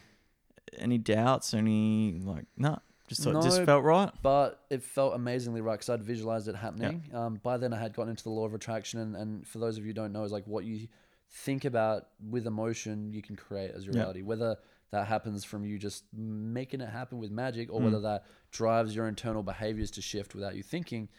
I saw that process unfolding in front of my eyes. So in that process as well, I met the love of my life. I love myself. I wasn't looking for love, and I found love. So for anyone who's desperately looking for a partner, they're going to sniff the desperation. Do you love you? And then someone will come along who actually loves you. So that's a little side snippet of that. And the note on meeting like-minded people, the point where I started changing who I was to who I wanted to be, I always knew that I'd meet people like me, and I did feel lonely, but I never forced it as well. I just did me, and eventually those people appeared. So you have to be willing to go through being alone to create the life that you want. You can't cling to the old life that you had. And that's definitely it, isn't it? Like, you know, we're social beings. We don't like being alone. But you have to be comfortable with being alone. You know? Gotta love yourself, man. Yeah, man. Yeah. Definitely. Like, you have to be like, in those moments when you're alone, like, mate, this is awesome. Like, I'm with me. Yes, you're getting to meet and have a relationship with yourself. That shouldn't be shied upon. No, and people talk about self-love like saying some affirmations. No, self-love is the act of loving yourself, which is spending time with yourself and doing the things that make you feel good. Like I say to people, imagine you were taking yourself on a date. What would you do? Why aren't you doing that in your life right now? That's the one fear I've definitely been challenged with myself, being lonely. But it's something I worked on, and I've gotten a lot more better with it. And it's just like, it's fine. You know? Obviously that's why I'm going to go travel around the world all by myself, because that's what I fear and that's what I'm going to do, which is cool. Yeah, and you can dig into, they can come from various places, do you know what I mean? But It's more the feeling that's the problem. This is just life in general. Once you let go of that feeling, the feeling is the thing blocking you. So like if you have a fear of being alone, that's going to subconsciously change your behaviors around other people, which is actually going to create you being alone. Because if you have a fear, that means if I take people away from you, that's going to hurt you. And that means you've got a conditional happiness attached to other people. Whereas if you let go of that and just whatever is that desperateness is going to go away, and then you're going to be able to connect with people more easily. So once you can gain emotional intelligence and like break that false evidence appearing real, then you actually get what you want. Like another side point of that is someone's too scared to chase their dreams. They won't then actually even act to get their dreams. So their fear is creating the reality to begin with. So it's really important to identify the fears and you can heal it through action and evidence, but also just like learn to let go of that fear and trust what is will heal it as well. Yeah. Why do you think people, we see it so much today, hate what they do but don't act upon it? Do you think there's a fear of being stuck, or let's just label this fear? I think that's yes. Yep. Why do they let fear control their lives? Heaps. Because like, let's say for example, the inner you is an artist, but the outer you is an accountant. Like there's so much. That's good. Your entire reality has to break. So all of your friendship, most of who you are is probably a lie. And so admitting to yourself that your entire life is a lie is painful. Was that quote is, how can you be true to others if you can't be true to yourself? Massive. Yeah. And the thing is, say you've not realized for 10 years or like midlife crisis, people may have had 20 years till they realize they're off track. But then how the fuck do you actually take the actions to get on track? Yeah. That's equally as daunting. So it's easier to stay where you have momentum and safety than to actually take that leap where you may fail. People fear failure as well. Whereas failure, like I'm a movement guy. Look at movement. If you look at human babies learning to walk, they fall over like 200 times. Yeah. Do they like, oh no, that's it? No, that is an actual part of the learning process. You have to be willing to fail. So failure is not failure. Failure is like, oh, that didn't work. Now I have feedback as to what may work. Moving in any direction, at least you're going to get some feedback. But staying in that same loop of that same comfort zone of that same life, nothing can change. So people fear failure. People fear being criticized or not understood. People fear admitting to themselves the pain that they're going through. Like if you've been living a life for 20 years and then you're like, holy fuck, man, I've been torturing myself for 20 years. It's easier to drink and buy something than to admit that to yourself. So there's numb the pain. Yeah. And it depends where it came from originally. So there's so many reasons, It's pretty sad to see. That's for sure. It is, man. Yeah. Hopefully, us as examples is probably a good point. Man. You could have stayed in your engineering path. I could have stayed in the mines. Yeah, boy. Buy a jet ski.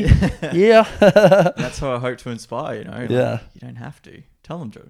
You don't, man. Like, literally, like, I'm terrible at organization, terrible at business. People pay me $100 an hour now just to talk to me. Yeah. Because I've just been doing me for like 4 years.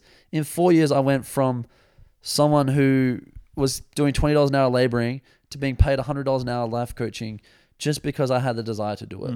And I could have done it, looking back, so much more effectively and efficiently. I didn't even nail it, you know what I mean? I just kept chasing a good feeling. So the potential's there, especially in the age of information, with social media, with the internet. You don't have to take a traditional course of making money. The people who take less conventional methods of making money make more money. If you're trading your time for money, you're stuck trading your only resource for money. I can make my time worth more for money. If you work for someone else, you can't. I can sell information for money.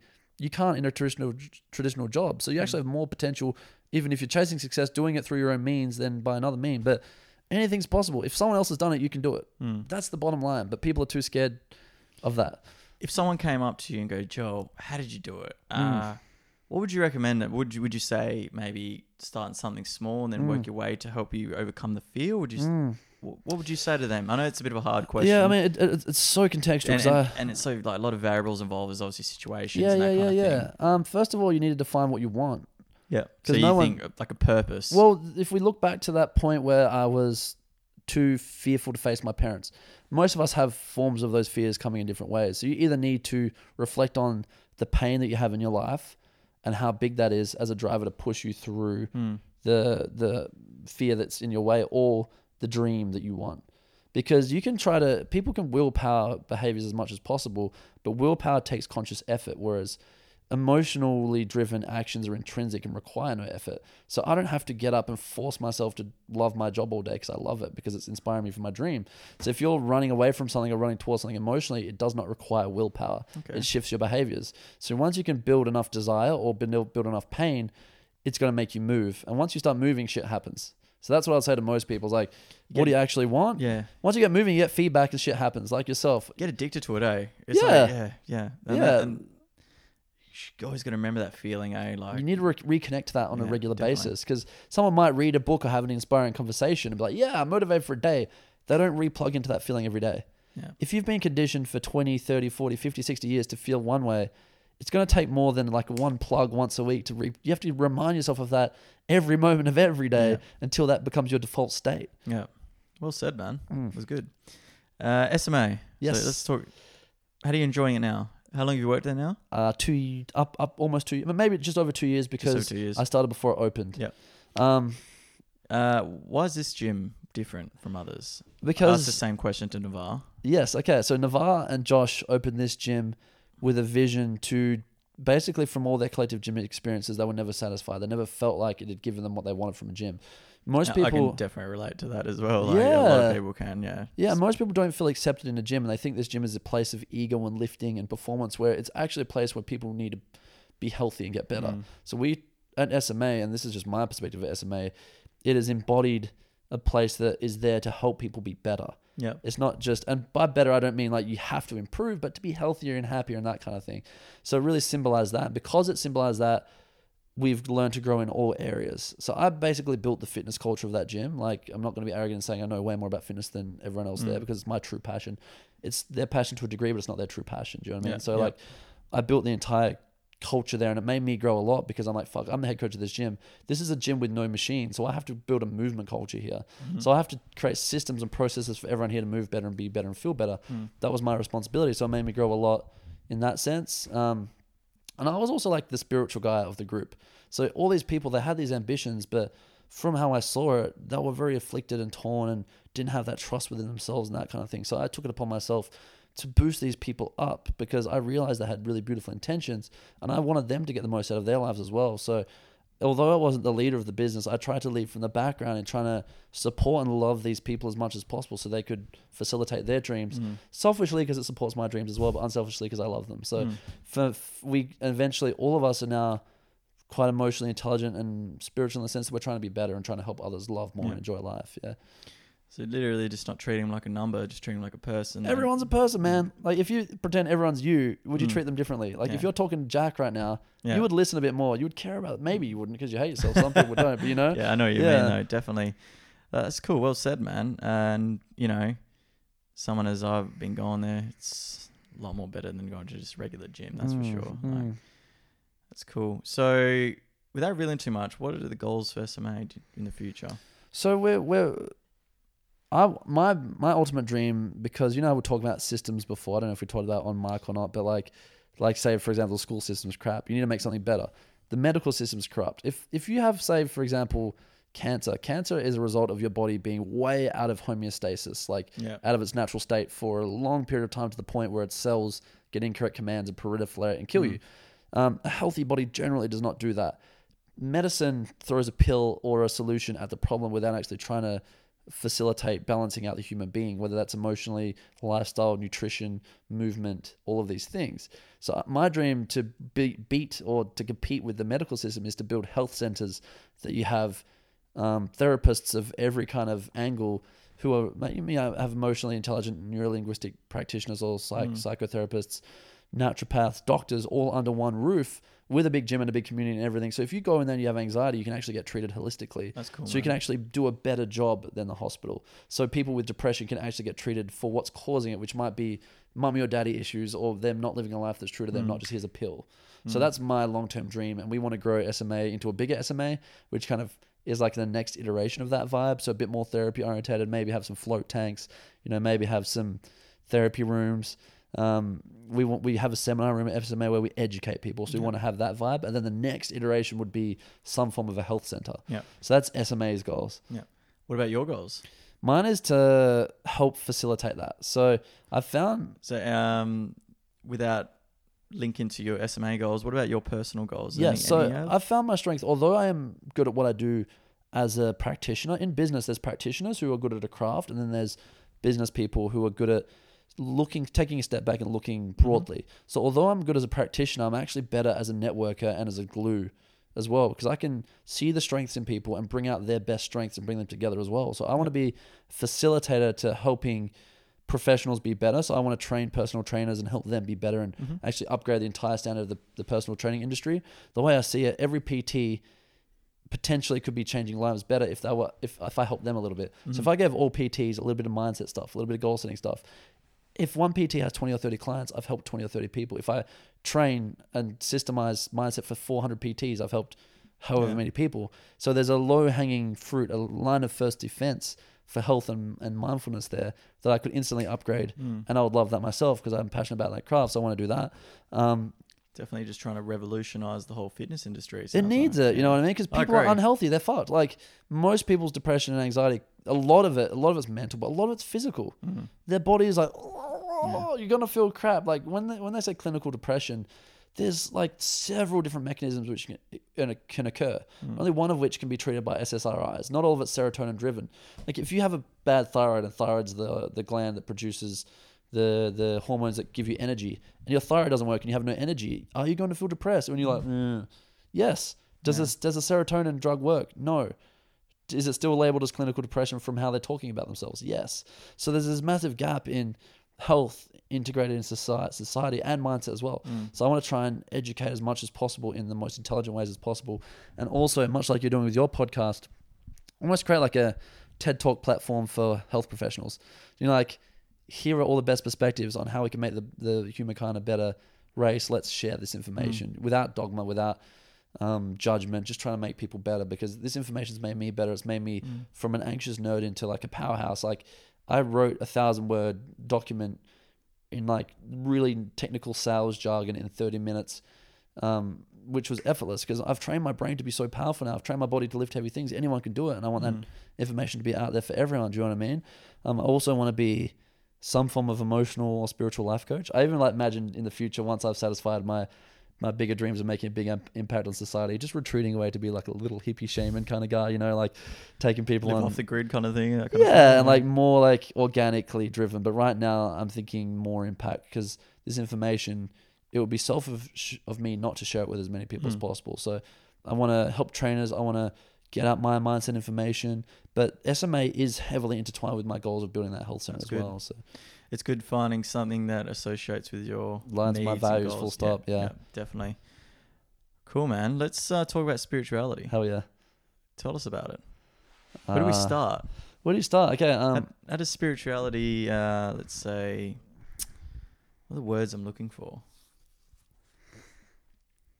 How do you practice spirituality? And talk about spirituality to people that obviously don't know about it. Okay, so like, I know we need labels for things, so it's cool to label spirituality, but it's hard to kind of sometimes describe yourself. But I want to more describe spirituality as like getting to know your own spirit. Like, say for example, like if you have a kid born, why does one kid like carrots and one kid like peas when there's been no nurture involved? It's purely nature. Like, how can you have twins that are completely different personalities? We know there is an essence or a soul. We know, why did I love fitness? Why does some person love knitting?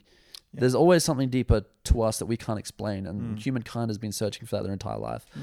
Spirituality for me is the practice of getting to know what your spirit wants. It's not, you don't have to involve crystals or meditation or anything.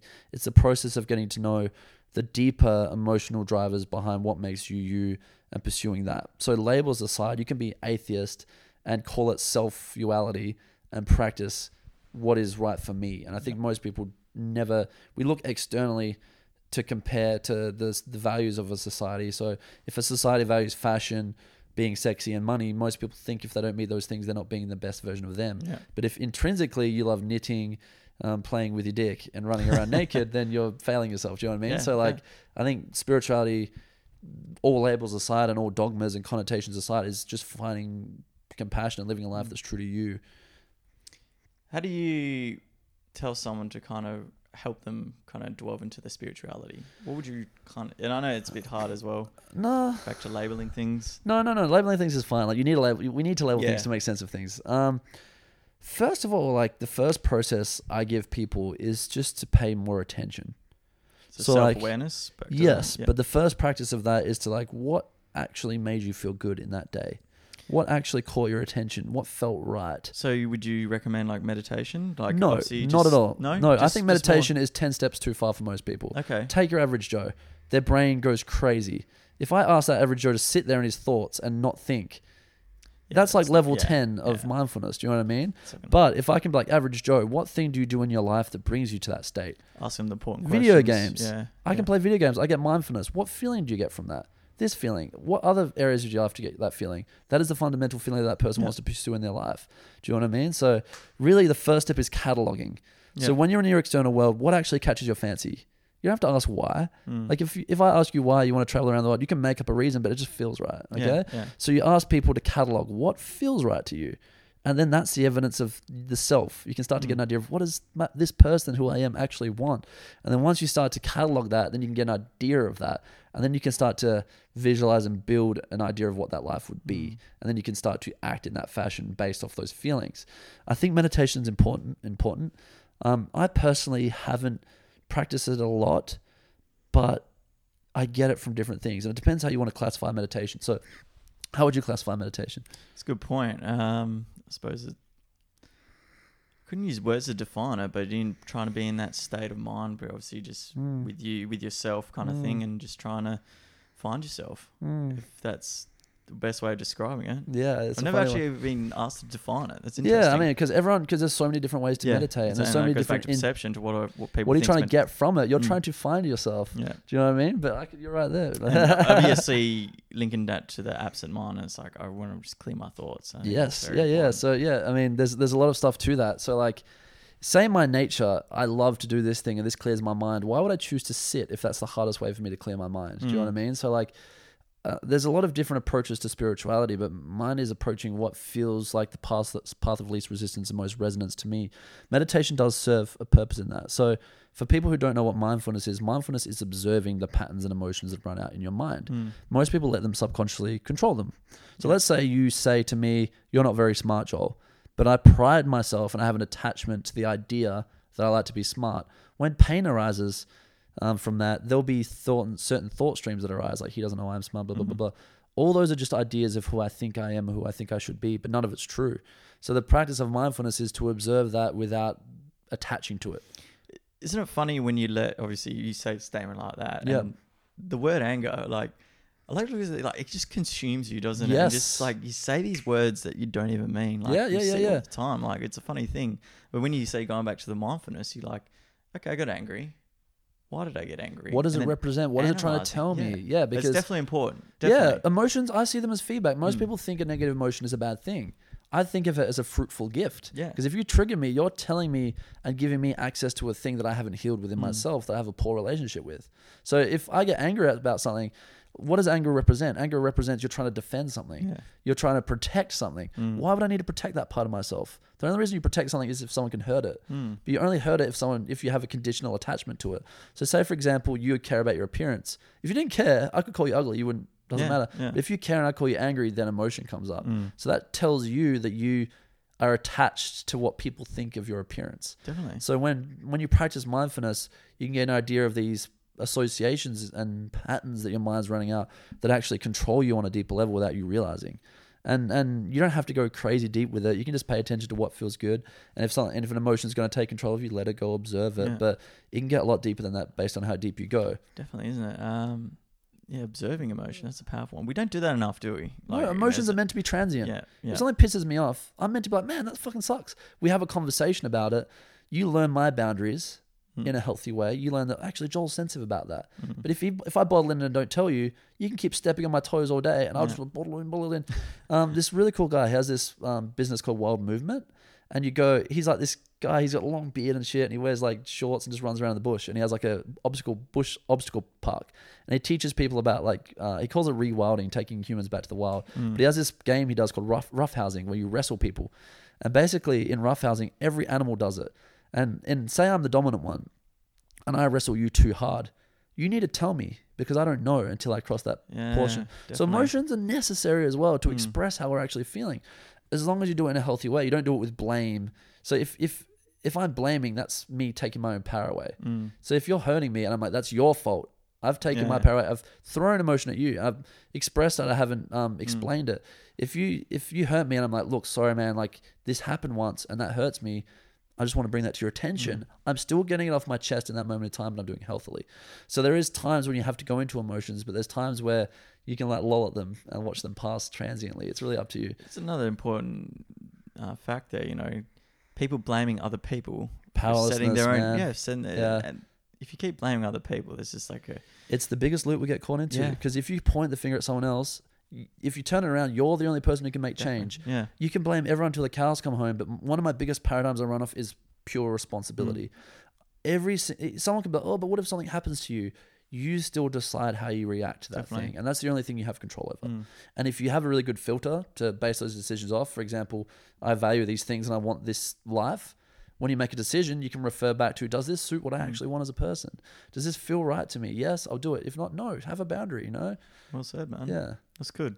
Delved into emotions there. I love it. Most of my practice with my life coaching clients is emotions, because whether we realize it or not, we avoid pain, seek pleasure. So if we have painful emotions within us, I'll give you myself as an example. Okay, Dad couldn't communicate, didn't show me much love. Yeah. I pride myself now on communicating lots and giving love, because whatever hurt us, we want to run away from that, and then we want to help other people run away from that. My mum, overly constrictive, overbearing. I teach people how to become free from constriction. So the person that I am now, with gratitude, was actually born out of the pain from my childhood. That's good, man. So, but most people don't realize that, and then they create bad strategies to deal with those things. So like, they're running away from something in a really shitty way without realizing, and then if you tweak that a little bit, that can be chasing towards something beautifully. Well said. Well done. Going back to you. Yeah, let's do What's a daily routine of Joel the Swole like? Okay. Talk to me, mate. Wake up in the morning, about 5:45, 6, depending on how early the clients were. I used to get up earlier, but it killed me. So like, I like getting up with the sun in summer. In winter, I'd prefer to do that later, depending on my clients. So I'm getting closer to my ideal day. I'll get up, I'll make a bulletproof coffee. So I'll make like a 1 square of Lindt 90% dark chocolate, because it has low carbs in it. Some butter, some really nice organic butter, some coconut oil, some collagen protein, coffee or no coffee, depending if I'm being naughty or not, depending how stretched thin I am. I make that. I'll go and bounce on my little trampoline out the back and get my lymphatic system flowing, because if you've laid in a bed 8 hours, nothing's moved. The lymphatic system doesn't have a pump like the heart. It pumps through movement. Most people never move, and their immune system is fucked. So I bounce on a trampoline, but I do it like an expressive dance. So I get moving, I just enjoy it, and I let myself do it. I don't try and place a constriction on it. I just get into expression straight away. Like, everyone needs to dance more. Like, everyone's too scared of singing. I like beatboxing. I like doing that kind of stuff, because you're actually just like, you're just like letting some of you out. So I bounce on the trampoline. I'll get onto the earth, onto the grass, and I'll do like only like 2 minutes of movement. Just like move my spine a little bit, just move around, just get in touch with my body. Most people are stuck in their heads. If you get in touch with your body, your breathing, your emotions, you're out of your rationality mind. A rational mind's not ruling you. It's a tool. It should never rule you. You use it to make decisions, but ultimately, it doesn't know as much as all these other like instantaneous decision-making parts of your brain. So I'll move around a little bit, and I'll drink my bulletproof coffee while I do some journaling or some reading, or even like work on some content for my life coaching clients. So for my life coaching clients, if they have a problem, I'll talk to them about it, much like we're doing now, but then I'll go and build a personal journaling exercise for them so they can learn to explore that part of themselves without me there. Back to that journaling, I know we said a lot about it. So what are you actually basically just writing? Is it just affirmations about yourself? Was that what you were saying? A lot of, so there's different, I have a lot of different things to do depending on the time. So, so is it just what you're thinking? Just jot a lot of it is like, you need a seed. You need a seed, because if you don't have a seed, what's going to come out? You know what I mean? So like, the way the mind works, you have to place a set of constraints. Otherwise, where is it going to go? So if my constraint is, what would I want to do with my life? That might be a bit scary and too much to think about. What would I do with my life if there was no threat of not making money? Then my mind has a better confine to write about. So journaling questions is extremely powerful, because you need to choose the right question to bring out the right answer. So you're trying to create the best hypothetical scenario where your rational mind's not blocking you, that allows your creative mind to come out. And when you get creative, then you tap into that energy that allows you to kind of manifest that or act that out. You got some example questions? Yeah, like what would you do if you had unlimited income? Or like, what would you do if your parents were dead? If you have expectations of your parents? I think that's powerful. Yeah, a really good book I read is like Live as if your father were dead, it said, as one of its concepts. I might have to write that one down. And I'll tell you the name of the book. The Way of the Superior Man. Goes into masculinity. Side note, masculinity is really unhealthy at the moment. Like, arrogance and ego and proving ourselves instead of being strong with our emotions and holding that space. That's what I think masculinity should be like. But yeah, that's powerful, man. I think that's really good because that's something I'm definitely dwelling into. You'll love the book, man, and we can talk about it. I'd love if you, because it has concepts. So like it'll like part 1 will be like not even an A4 page, one concept, like live life on your edge. And every guy needs to do that because that's where we feel the most alive. If you go over the edge, you burn out. If you go under the edge, you're not living. Definitely. So a concept like that. But then what I do, even with that book, I might read one concept, journal my own expression of that. I've done so much sales writing now for our Facebook and our social media and stuff that writing is a really easy way for me to express myself. So I can type really expressively and really beautifully and tap into that better than writing because I've done so much typing and gaming over my years. So that's cool, man. I'll reflect off a book. If I'm reading a book, I might make notes because as soon my mind, like a lot of people's minds work linearly. Yeah. My mind bursts out in every direction. So if I read an idea, because I know about emotions, the mind, the body, spirituality, boom, all these links will come out and then I'll make note of those. I may never look at it again, but I've assimilated that into my brain. I think it's just important in general, just taking notes from books and that kind of thing, Like, you have to actively learn. It's like without, like, if you don't apply to the knowledge you learn, it's very easy to forget about it. Yeah, and envision this. Pages, all these notes. It's very good about like iPhone technology and all. Yeah, man. I should say. Man. It's so cool. That's cool, man. So a lot of deep journaling. Yeah, even one really good question that was and this from this book called 40 Days of Power. It's like, claim your power. Claim your power. I think we can put it in the show notes if you have show notes. It's a 40-day journaling exercise, but he makes you like question yourself: what areas of your life are dead? So what areas of your life are not emotionally charged? And then it will make you question, why haven't you been showing up in those areas? And then he'll question you, what is the consequence of you not showing up in those areas? And that the purpose of that is for you to feel the hurt, because that hurt is the truth deep down in you. And he wants to extract that from you to create movement. Because if we're hurting, we're not going to stay in that. We wouldn't do something about it. So those examples are really good. Or just thinking big and dreaming. I love dreaming because that's like I love being excited and sharing that with people. Visualization. Yeah, that's big for me because that just lets me connect to who I want to be and what I want and I hold that space. It's very important. No, that was all said, man. Cool. So journaling. And then in the mornings. Yep. So I'll journal and read and some other bits and pieces. Yeah, but generally to set my tone of mind. Sometimes I won't read or journal. I'll just do nothing. Like you only just, like you said, journal if you need to. It's always sporadic. Like although we're habitual, and I'm massive on rituals. So a ritual, if you go through certain processes, you can create a state. And if you repeat that, you can repeat that state. You can gain that state. But sometimes it's good to let go of external knowledge coming in and let go of having an intention and just be as well. So like recently I've just been being more and I'm still me. And then when I add more ideas, I'm still me. But sometimes I can get caught up in something and go off on a tangent. So it's good to take a step back from an idea and just sit with yourself as well. So I have meditated in the mornings as well. I find I'm a little bit fried if I do it that first thing. I'd rather do it in the middle of the day. So sometimes I'll meditate. When I drive to work, I'll do it in silence. Sometimes I'll just talk to myself.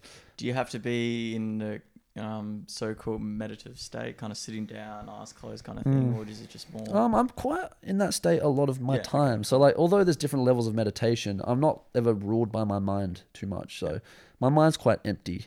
I think if you put too much rules onto it, you just throws you off a bit. Man, like you might just want to sit there and have a breath and enjoy that breath like it's the most delicious thing ever. Do if it feels comfortable. Yeah, man. Meditation for me is like it's gaining awareness without judgment. Well, that's what mindfulness is. But meditation is like an intense practice of that. Yeah. You can practice that in doing anything.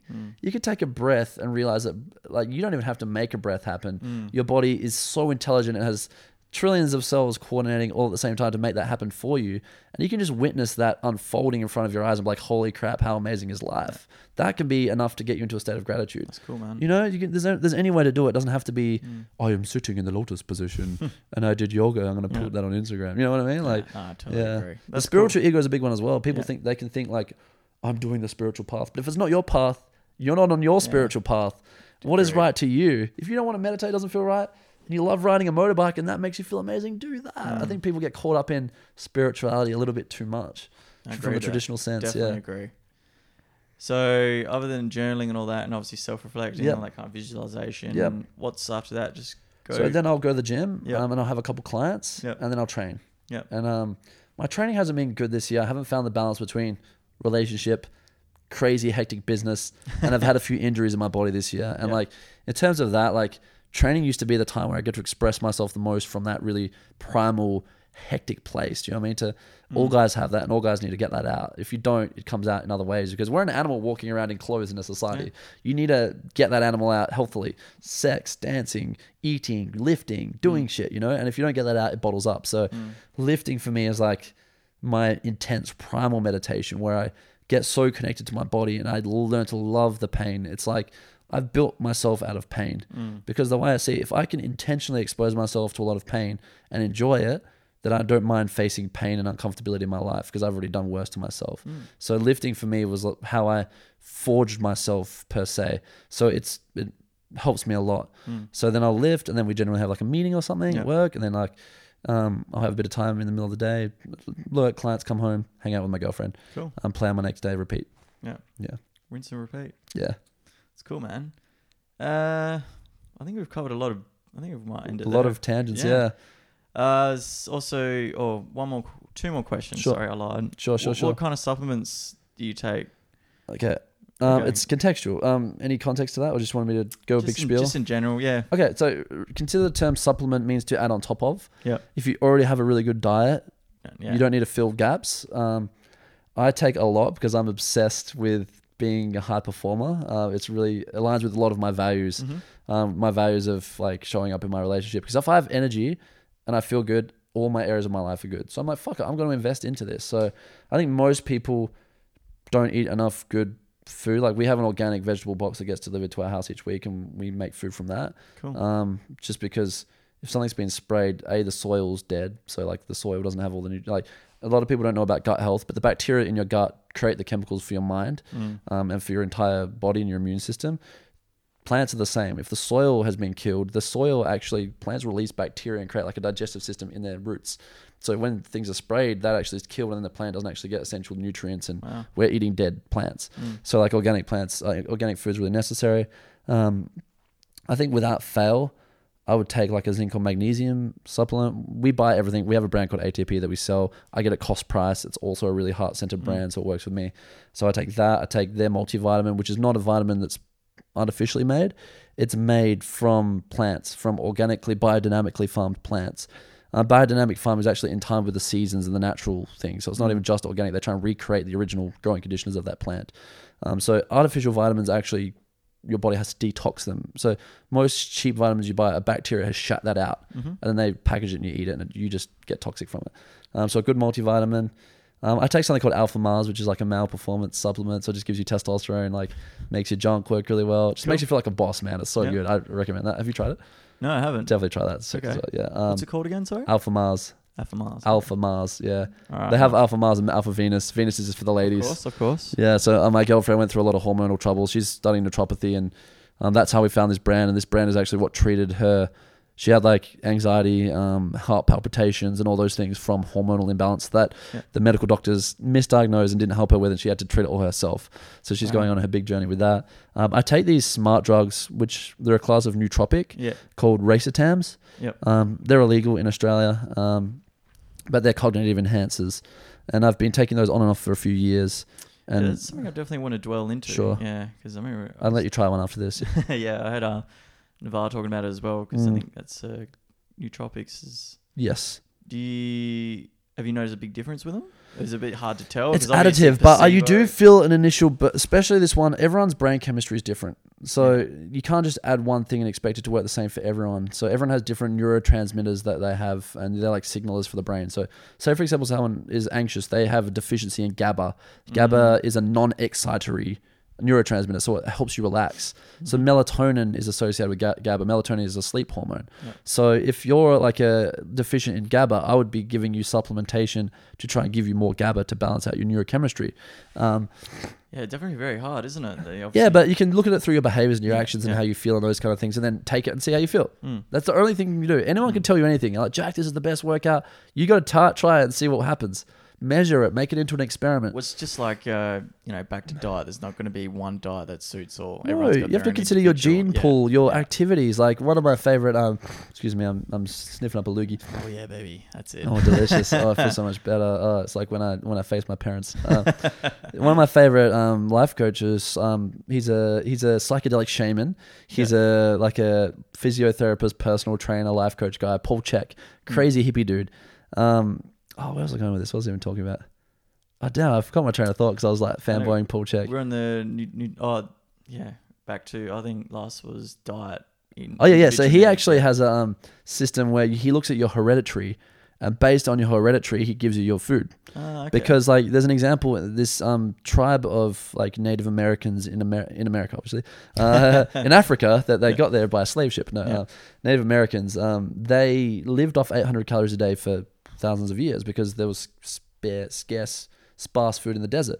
When they eat the traditional American diet, they get diabetes by the age of 2 or 3 because they've adapted to live off such a small caloric diet. If they're eating 3 times that amount, their body doesn't know what to do. So your body does adjust to what it's been exposed to for hundreds or thousands of years. Definitely. So everyone eating the same diet makes no sense.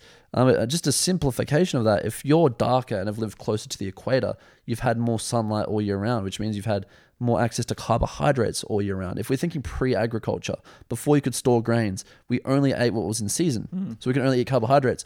If you're whiter like yourself and myself, unfortunately, wish I was black, LeBron James. Hate my penile size. No, I'm joking. If you were whiter, you would not have access to carbohydrates through the winter when things don't grow. So you would have a predominantly protein and fat orientated diet. Definitely. And maybe fermented things. So you have to consider that in what you eat, but many of us never consider that. So you have to eat and see how you feel.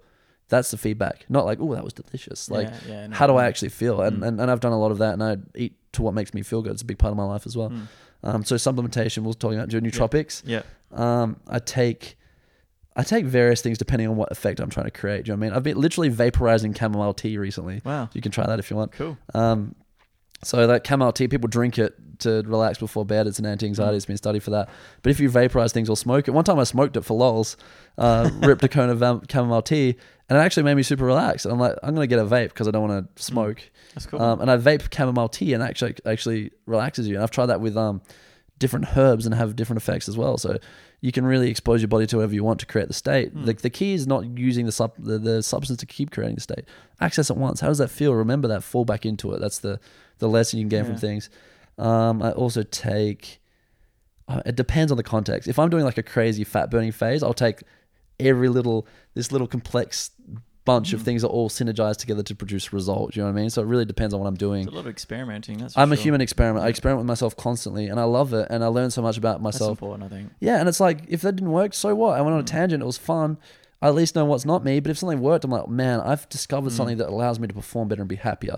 And people are too scared to do that.